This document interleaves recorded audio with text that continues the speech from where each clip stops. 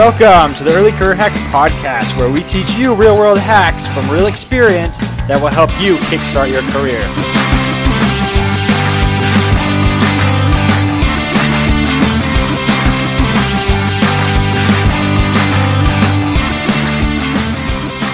Welcome to the Early Career Hacks podcast. My name's Josh Tapp, and I'm here to tell you about hack number 5. And this is number 5 of 50 of the hacks for pre-college students that will help them get a head start on their college experience. So today we're going to be talking about money. And the hack that we're going to share with you is how to find which college is the best bang for your buck. Now, I can't tell you, the specific college. So I can't tell you, hey, you need to go to Yale. And the reason I can't do that is because everybody's situation is different.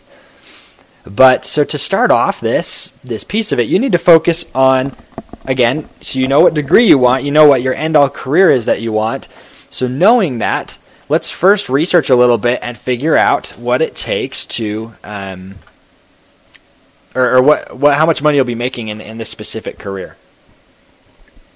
So if you'll go to BLS.gov, which is the Bureau of Labor and Statistics, which is a government institution that's actually set up to help is to basically show what it's the average, like the median and the max income of every specific position. So if you'll go to BLS.gov and then you research the career that you want to do, you can basically, off of your degree, you can make yourself a list of 5 or 10 jobs, and with those jobs, put how much it's going to cost in there. And a general rule of thumb, so you're going to see there, it's going to give you a median income.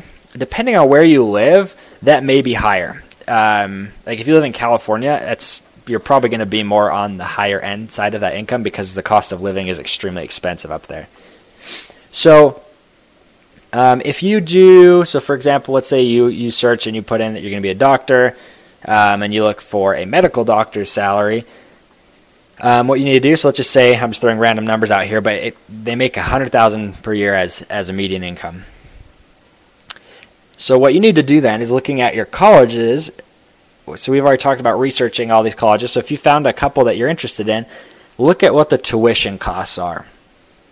Now, if your tuition costs exceed, so you have to add it up over the course of the 8 semesters if you'll go gung-ho and you'll finish it in 4 years, right? Or 2 years or whatever type of college experience you're going to do.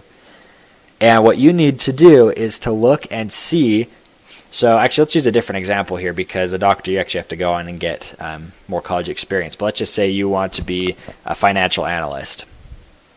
And your starting pay, so the median pay for that I think is like $75,000.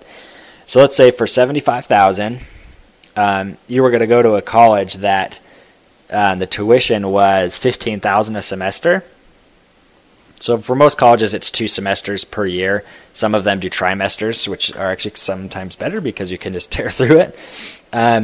But you have to kind of examine your costs there, because if you're looking at $75,000 as a yearly income and you come out the other end with $100,000 in debt at the end of your college experience, to me, and so this is my personal experience, and this is not any type of financial advice at all, I just feel like that doesn't make a lot of sense. And I've seen a lot of people get into extreme amounts of debt over dumb degrees, and not that there are any that are just stupid, but just degrees that aren't towards what they want to do, and they come out making just pennies, and they're up to their nose in debt.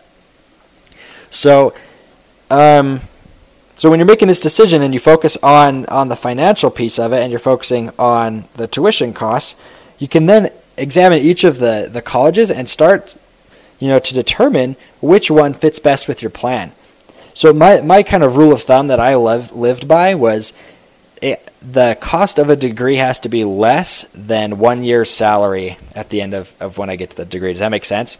So if I went to college and my tuition cost, or so let's just say I got a degree in finance and I became a financial analyst at $75,000 a year. If my tuition cost $80,000, I didn't feel like that was worth it, because it's going to take years and years and years to pay off, because student loans have very high interest rates that you're going to have to pay. Some people don't ever pay off their student loans, but sadly enough, the student loans, if you never pay them off, that's a debt that doesn't die with you. So if you die, your kids are going to have to start paying your student loans.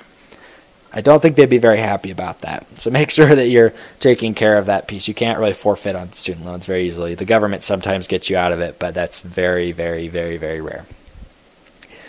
So that's kind of one of the main financial pieces that you need to be thinking about. But on top of tuition, you have to examine what it's going to cost to live where you're going to live.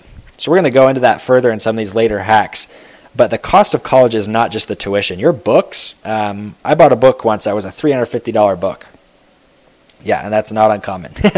And sometimes you'll get, you can buy used books or whatever, and there are special hacks for that as well that we'll go into later. But your book costs are going to be extra thousands and thousands of dollars by the end of your college experience. So you have to take into account tuition, your books, and then also some degrees require specific fees. So in the health field, they have a lot of lab fees because you're paying for the equipment stuff that you use and that you use for your clinicals and stuff. So then the other fees attached to that, sometimes the school just has extra fees that they require of you. But then on top of that, your rent and all these other things. So don't get overwhelmed, but there's a lot of little costs, but you need to kind of figure out generally what those costs are going to be, and we'll go into that in future hacks here. But figure out what the general cost is going to be, and then weigh that against your first year salary as an employee in a specific career. So with that being said, really quick here, we're just going to tell you about our No Walls program. So within our No Walls program, we delve into depth about the financial piece of this. We help walk you through all those steps and help you learn how to make a smart career decision on college, on which college to go and which one's going to be the best bang for your buck as well. So if you want to check that out, check it out at theleadershipguide.com/nowalls. And also additionally, we actually donate 10% of all of our proceeds from every purchase to help these girls in Kenya, to get their own shot at a secondary education.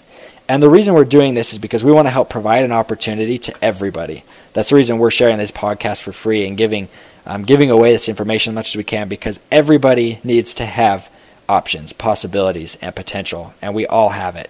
So we're going to help provide that for these girls in Kenya, and this is a great opportunity for them. So again, thank you guys, and we'll catch you later.